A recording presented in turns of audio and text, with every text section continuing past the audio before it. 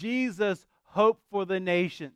And as we've been working through this series, we've touched a number of different things. We talked about the fact that there's certain things that God wants you to know. He wants you to know that you're loved. He wants you to know that you have purpose. He wants you to know that you are His child. He wants you to know that you have a home in heaven one day, looking forward to that. And so there's certain things He wants you to know, but not only does He want you to know these things, He wants you to share them with others.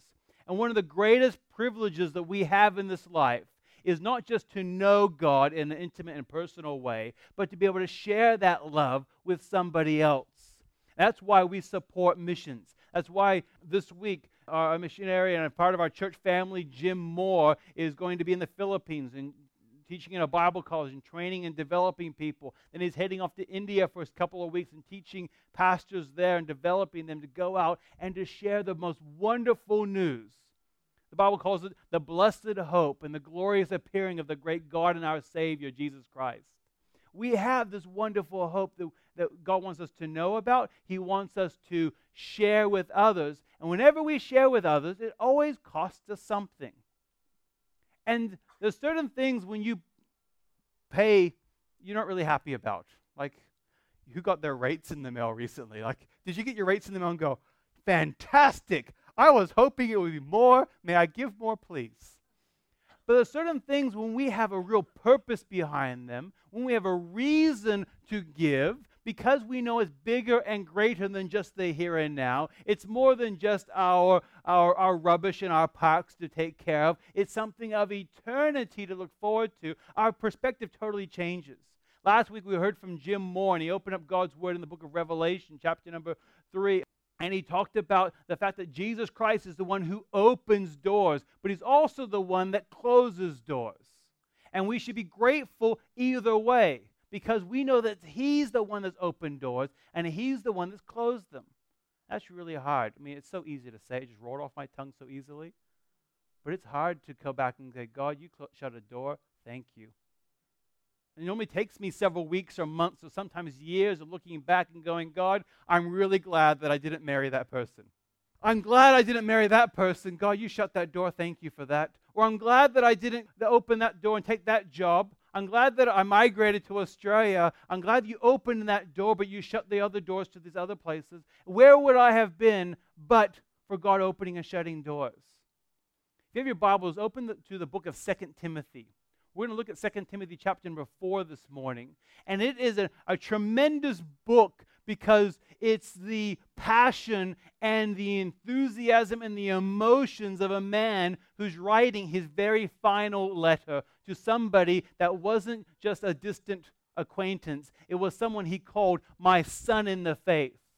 And Timothy was a man who had grown up. He'd been taken under the wing of the Apostle Paul, and he'd been trained and developed and sent out as a pastor himself. And now Paul is writing a letter to him in order to tell him his final words. And have you ever sat with someone, whether you knew it or not, and they were sharing their last words with you?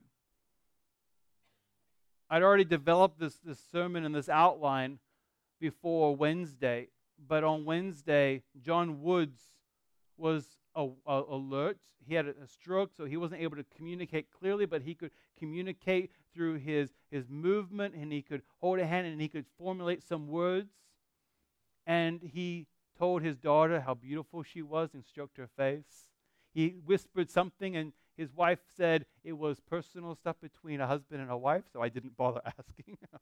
And personal things between the two of them. And then, of course, that night he slipped away and never to really wake up again. Those final words are precious. And some of you have experienced some final words in the recent past, and it's raw and it's fresh to you.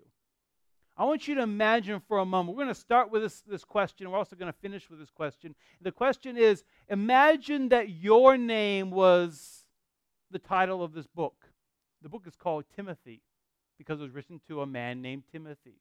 Imagine if it was named Michael, or put your name in there. Imagine that Paul was writing to you and he was telling you these things. The way that you read the book becomes very different. The book of 2 Timothy chapter number 4, verse 22, the very end of the book, the very last phrase that he uses is this: the Lord be with your spirit, grace be with you. Now, the Apostle Paul, those weren't his last words that he ever spoke on earth, but those are the last words ever recorded. And for Timothy, those were the very last words given. He says there, the Lord be with your spirit and grace be with you. A number of years ago, in fact, it would have been in the year 2000, I visited the U.S. where my grandfather was. My grandfather was elderly at the time, and he was not well, but we did not know he was going to pass away, and I did not realize that was the last time I was going to see him. And sitting down with him, and I was a young man going off to Bible college, and sitting across from him, he began to impart wisdom, and I honestly wish that I would have written it down, because had I written it down, then I would have been able to actually, this is what my grandpa told me. But he was encouraging me to be a man of God.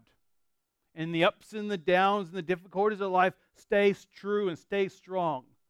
And as a young 19-year-old, many of you were 19-year-olds like me, I already knew everything. And I knew a lot. So I was kind of flipping, oh, yes, Grandpa, I'll do that. I wish I would have realized those were the last words. So this morning, as we look at this last chapter of 2 Timothy, I want you to know this is filled with emotion. Beginning of the book, he talks about the things that he very personal. In chapter number 1, he talks about, he says, I thank God. He says, I remember in verse number 3. Verse 4, I long to see you. I'm reminded, I was appointed, I suffer, I'm not ashamed. He says in verse 12, I know and I am convinced. And you have this list of various things that he went through in his mind and he is sharing with Timothy. As he goes into the second chapter, he talks about who Timothy really is in his identity and the fact that the gospel of Jesus Christ and the doctrine of Jesus Christ changes who Timothy is. And he says, what you've heard of me, I want you to share with others. And in 2 Timothy 2, verse 2, he says, what you have heard from me in the presence of many witnesses, entrust to faithful men who will be able to teach others also. And he goes into chapter number 3, and he makes it very personal, and he says, you've experienced the things that I've experienced. You've seen the things that I've seen. In verses 10 and 11 of chapter 3, he says, you, however, have followed my teaching, my conduct, my aim in life, my faith, my patience, my love, my steadfastness, my persecutions and sufferings that happened to me. And you have all that, and he says, you've experienced these things. Now, what are we supposed to do about them? Going back to chapter number 4, verse 22, it says, the Lord be with your spirit, and grace be with you. He gives some final words, the Lord be with you. Now, to be honest with you, we say that all the time. God bless you. You ever stop and think about the fact that God promises? He says, I will never leave you nor forsake you. As you go on in this life and the ups and the downs and the difficulties and the uncertainties, you know that something as simple as the Lord be with your spirit, that is actually, he says, I'm going to be with you. I'm going to be with you every step of the way. And he goes on and he says, grace be with you. Now that can be just a common ending. But you start to think about the grace of God. God's undeserved favor upon you. The word grace, in a very simple definition, is undeserved favor. It's God giving you favor when you do not deserve it. That's the grace of God. It's receiving something wonderful for God that you did not deserve and cannot earn on your own. That's the wonderful grace of God. And our principle for today is this. And every single Sunday, we have a principle that you can seek to apply to your life. God's presence and grace will change the way I see myself and others. God's presence and grace will change the way I see myself and others. The Lord be with your spirit, and grace be with you. Chapter number 4. You start off with Paul sharing the emotion of who he is. He says, I suffer, I'm persecuted, I'm convinced. And he goes on into the next chapter explaining who Timothy needed to be. Chapter number 3 explained the fact that he had experienced these things already. And at the end of chapter number 3 talks about the Word of God being the source. And then he goes on in chapter number 4, and he gives some serious final words. Now, this is my imagination, okay? Purely my imagination. Paul's writing along there, and he's quite an author, and he's quite an orator, and he has no problem filling the pages. Then he comes to the end of his parchment. He's already gone front and back. And he realizes, I got some more things to say. I need to be really, really concise. Rather than just being, expounding upon things, I'm just going to be really concise and lay out the various things that I need Timothy to know and for you and I to know today. So let's read verses 1 through 5 of chapter number 4. It's on the screen for you to follow. It says this: I charge you in the presence of God and of Christ Jesus, who is to judge the living and the dead.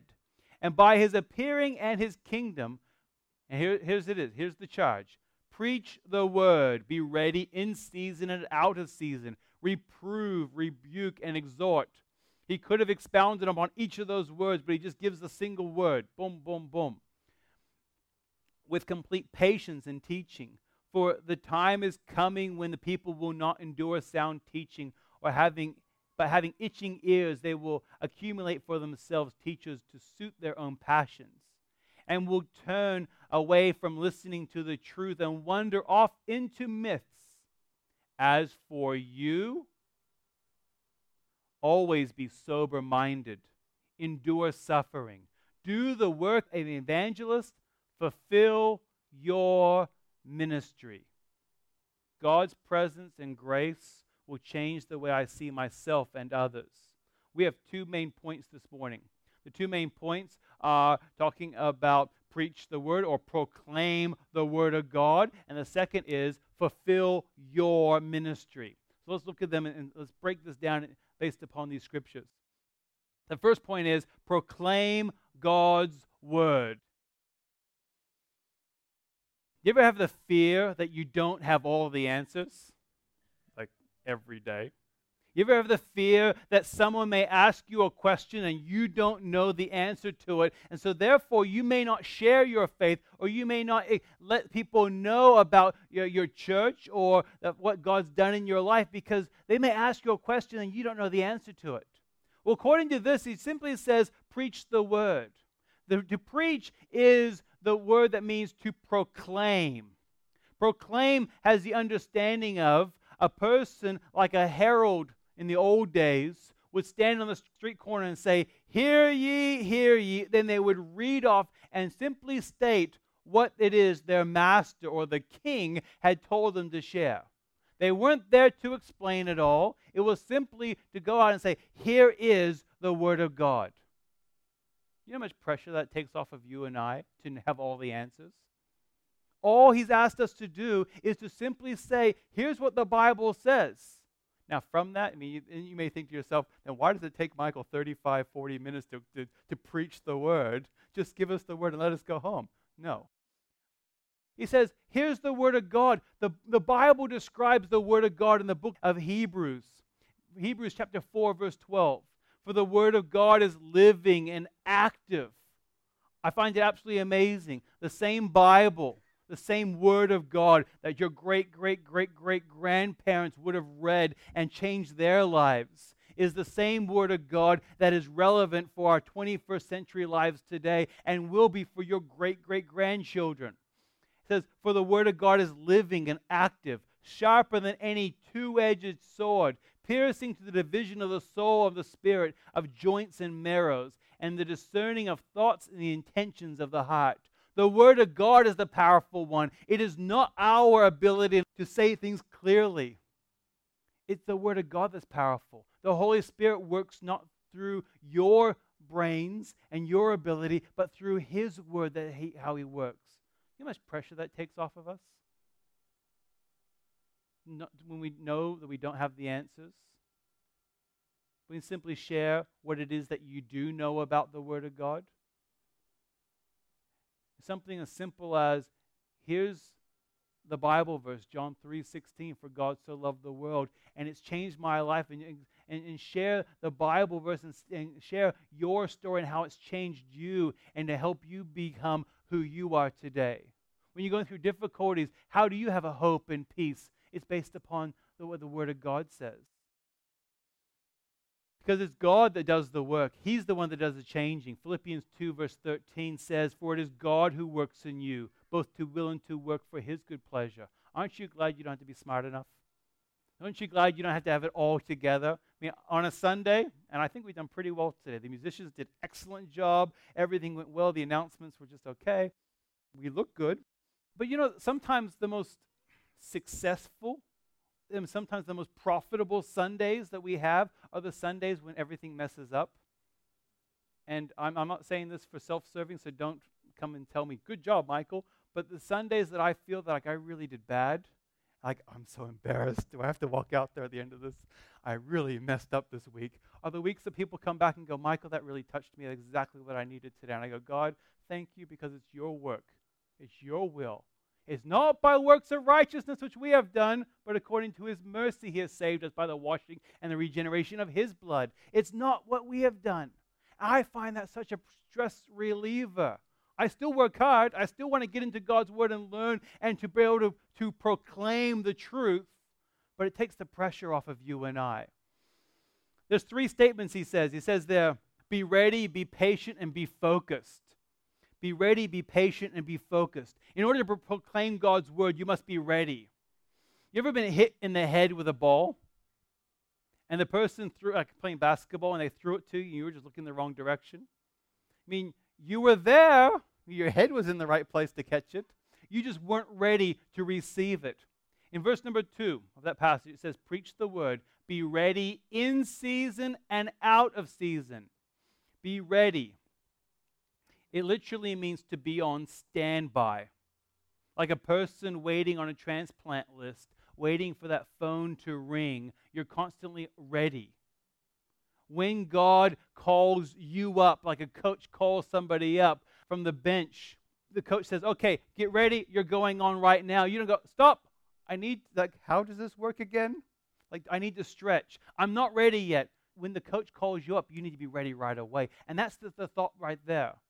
Always being ready. Therefore, that drives us back into God's Word, anticipating that we will learn something from His Word when we read it every single day, because I want to be ready, because I want to be ready to share God's Word with somebody else. It goes on and it says, how are we ready? We're ready by, it says the word reprove, rebuke, and exhort. To reprove quite literally means to convince. Now, here's the Word of God. Here's the truth. The word rebuke, that is calling out something that is wrong when it is wrong. It's okay to say something is wrong. If you go to the doctor, you want to hear the truth.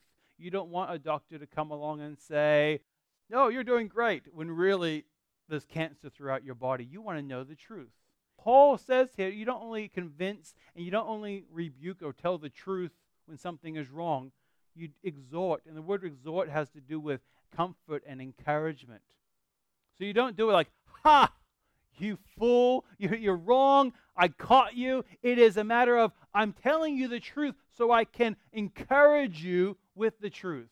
I'm telling you you're going down the wrong path so I can encourage you with the truth. We don't do that in our own strength and our own power. 2 Timothy chapter 3, verse 16 and 17. This is the previous chapter, the very end of chapter number 3. Then we go into chapter number 4. So this is a leading on in the same thought that Paul is teaching here. What's the source of our preaching? What's the source of our reproof and rebuke and exhortation? It is this: all Scripture is breathed out by God and is profitable for teaching, for reproof, for correction, for training in righteousness. Why or how? That the man of God may be complete, equipped for every good work.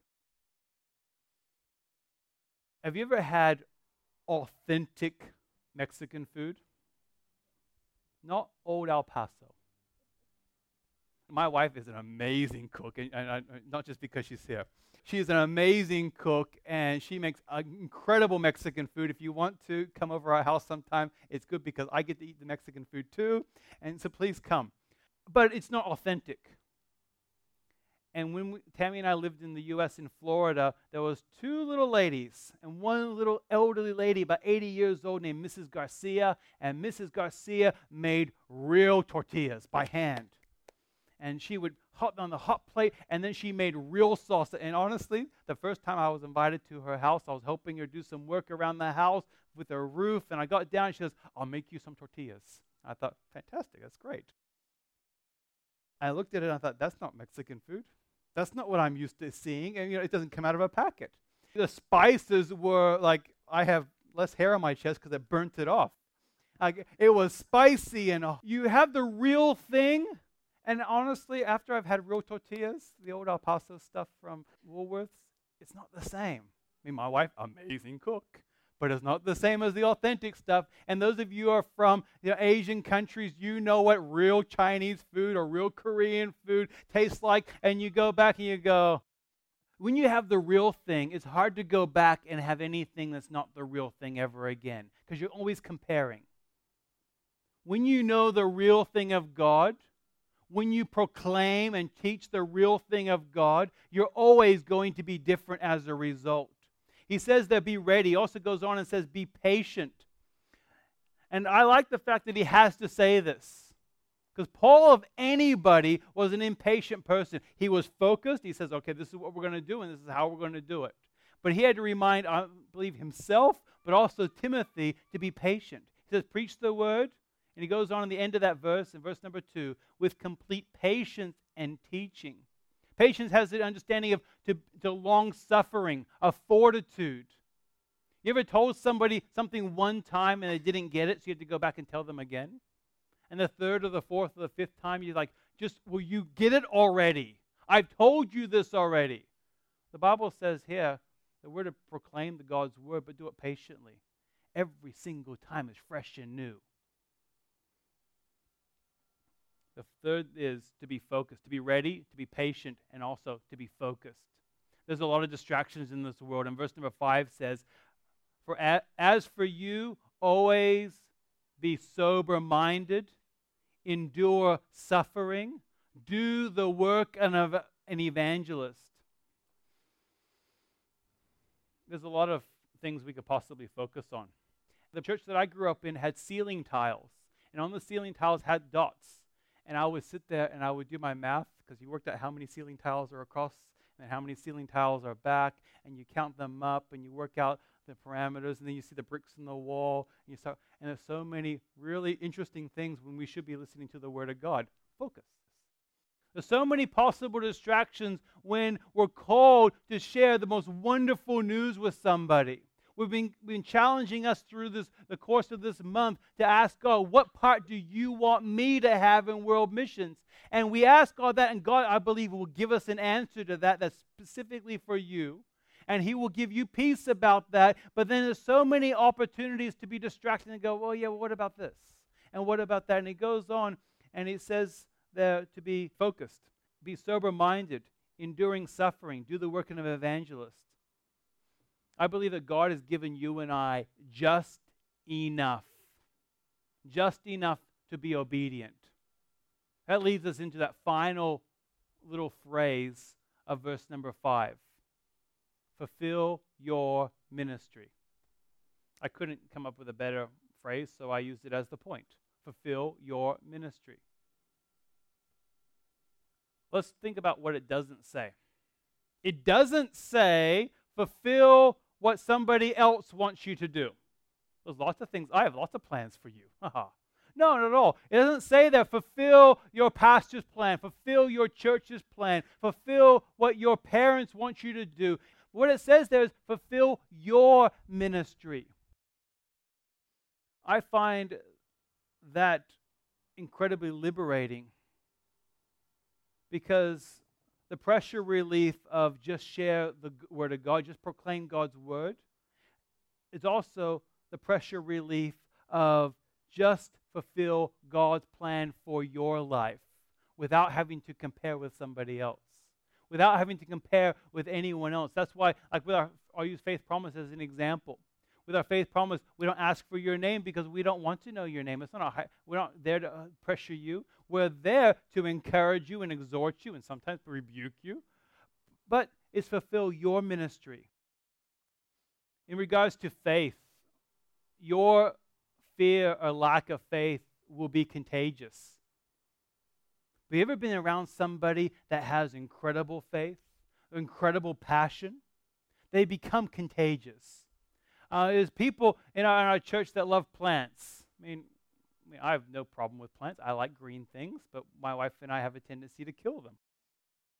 But the people, and you know who they are, they love plants. And anytime you get around them, you're dragged around their house, and they show you all the plants that they have. And be honest with you, by the end of the conversation, you go, I like plants. I want some of the plants. That passion becomes contagious. What about if your passion was the things of God and what He's done in your life, and that becomes contagious? But on the negative sense, your lack of faith is also contagious. It's contagious with your children. The issues and the horrible upbringing that you may have had, the abuse that you may have received as a child, don't allow that to be passed on generationally to your children. Break that cycle. Let them fulfill their ministry. Don't place your lack of faith upon them. In regards to faith promise, in regards to what God has asked us to do, we're challenging us to step out by faith. And 100% of what comes in, 100% of that goes out for our missionaries. But what we see here is that there's oftentimes distractions to fulfill our ministry. I honestly don't believe that we need to sit back and pray, God, should I have the chicken or the steak today? Should I have the Cocoa Pops or the Wheat Bix? I mean, of course you want Cocoa Pops. You know, those sort of things. Should I have the blue car or the red car? I think God gives us enough grace to say, you choose what breakfast cereal you wish to have today. But I do believe that when things get in the way, that we are not ready, that we are not patient, we're not focused, that it stops us from fulfilling the plan and purpose that God has for us. A number of years ago, it was probably over 10 years ago, I went out to dinner with a group of people to a steakhouse. And Tammy and I, we had a certain amount of money and budget, and we know how much we're giving. We know how much our expenses are. We know how much is coming in.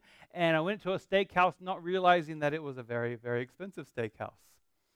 And I sat down with these other people, and they were ordering steaks that were far beyond my food budget for the week. And I looked at that and I thought, what am I going to do?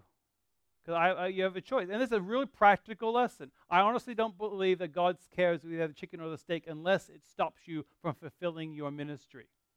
They sat around there, and I ordered the chicken because it was literally the cheapest thing on the menu, and it was still not that particularly cheap. They looked at me and they, you were at this incredible steakhouse. Why are you ordering chicken? I said, I just want white steak today.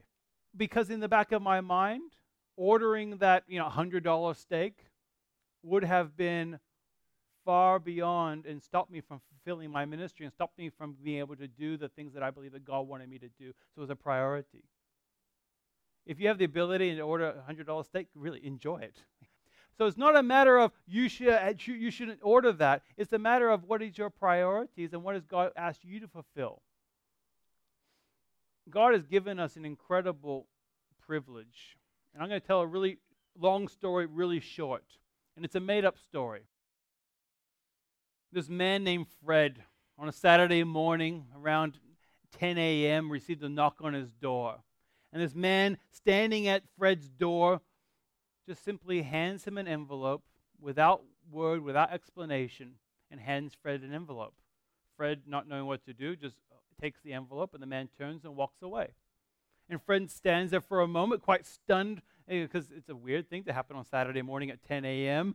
Some stranger knocks on the door and hands you a plain envelope. As the man walks away and goes around the corner, Fred opens it up and finds inside $500. And he's quite shocked. I mean, is this drug money? And he runs after the man around the corner and cannot find him at all. he thinks this is really weird. And he goes back inside, puts it to the side, and leaves it there for the week. And the week goes past. Next Saturday comes along, 10 a.m., right on the dot of 10 a.m. He receives a knock on the door. The same man is standing there. Fred opens the door, talks to the man. The man says, I want to be a blessing to you and show God's love to you. And he hands him the envelope again. Of course, Fred is incredibly grateful. He has needs, he has bills, he has things, and this $500, now $1,000, will make a tremendous impact in his life. And he thanks the man profusely, walking him along the street, continuing to thank him and thank him. The next week, the same thing happens. He thanks this man, and Fred is incredibly grateful. But over the course of weeks turn into months, and months turn into many months. The knock on the door on Saturday morning, again, to get up. And he just calls out one day, just leave it on the doorstep. And he does. He comes back later that morning, and the $500 in the envelope, the plain envelope, is still there. And that happens week after week. And now he doesn't even bother calling out. The knock on the door, he just doesn't bother. He keeps continuing on the things that he's enjoyed doing on a Saturday morning because it's kind of inconvenient to go to the door. And then one day, he realizes, Saturday afternoon, where's my envelope? And he can't see it, and he's not there. And he looks around, and he can't see his men. He can't see anyone that was stolen it. And then the next Saturday comes along, and he's mad. He's been thinking all week, where's my $500? And he waits for him. He gets out there at 9:55 and waits for this man to come. He's going to give him a piece of his mind, why he's missed a couple of weeks and how he needs to make it up. And across the road, he sees that man going down the footpath, and he goes across the road to one of the neighbors' houses and knocks on the door. And he's received by a person that's joyfully receiving the man and thanking him just like he had thanked him many, many months earlier. And he walked across the road and gave that man a piece of his mind. Where was his money? Where was his things? You ever thought about how you and I are with the blessings of God? The incredible privilege that it is to have God's word sitting on our lap, and the price of eternity that's been offered to you, and the incredible gift of eternal life, and the hope and the peace and the joy that we get to enjoy now. And God gives it to us, and I do not believe that God will ever take that away from us. That's not the point of the illustration. What we're talking about here is the attitude. The attitude of, it's flippant. It doesn't really matter. It's going to be there anyway. Why bother? It's always there when I need it, but I don't have to, in a sense, step up for it. And over time, we become very lax. And we become very flippant about the things that God has done for us, the serious things of God. Our principle for today, again, is this. God's presence and grace will change the way that I see myself and others. A passage in 2 Timothy chapter 4, verse 22, the Lord be with your spirit, and grace be with you. Imagine for a few moments that this letter was written with your name on it. How would you be reading this? How are you going to go out and live the rest of today and tomorrow and the next weeks, months, and years ahead, knowing that God has called you to preach the word and to fulfill your ministry? I have two questions for you. We're going to close, and the musicians will come and we'll sing a final song. But I want you to mull these over. What is God calling you to do for world missions? Have you asked God that?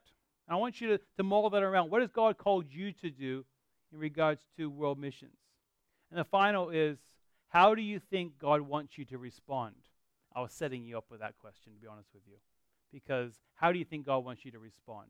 Of course, God wants you to respond with a yes. Of course, God wants you to move forward in your relationship with Him. And together, I'm looking forward to seeing what God can do in us and through us, not just to reach our community, but ultimately to reach the nations around us with the wonderful gospel of Jesus Christ. Why don't you stand with me as we close in prayer? Lord, you've given us incredible blessings. Every single moment of every single day, your hand is upon us. Your wonderful gift of salvation is there. So, Lord, I pray that we won't be flippant. We won't be ungrateful for what you've done for us. Lord, also, I pray that we will always be ready, we'll be patient, we'll be focused, so that when you do give us opportunities, that we will not miss those opportunities. We know you created us with a plan and with a purpose. So, Lord, I pray that as we go out this week, that you will reveal those plans and purposes to us. You'll make it very clear. I pray that you'll work in our hearts so that we will be obedient and quickly obedient to what you want us to do, so that we can be the people you want us to be and do the things that you want us to do. And we can, as a church, come back and rejoice in how you're working in us and through us. And in Jesus' name, amen.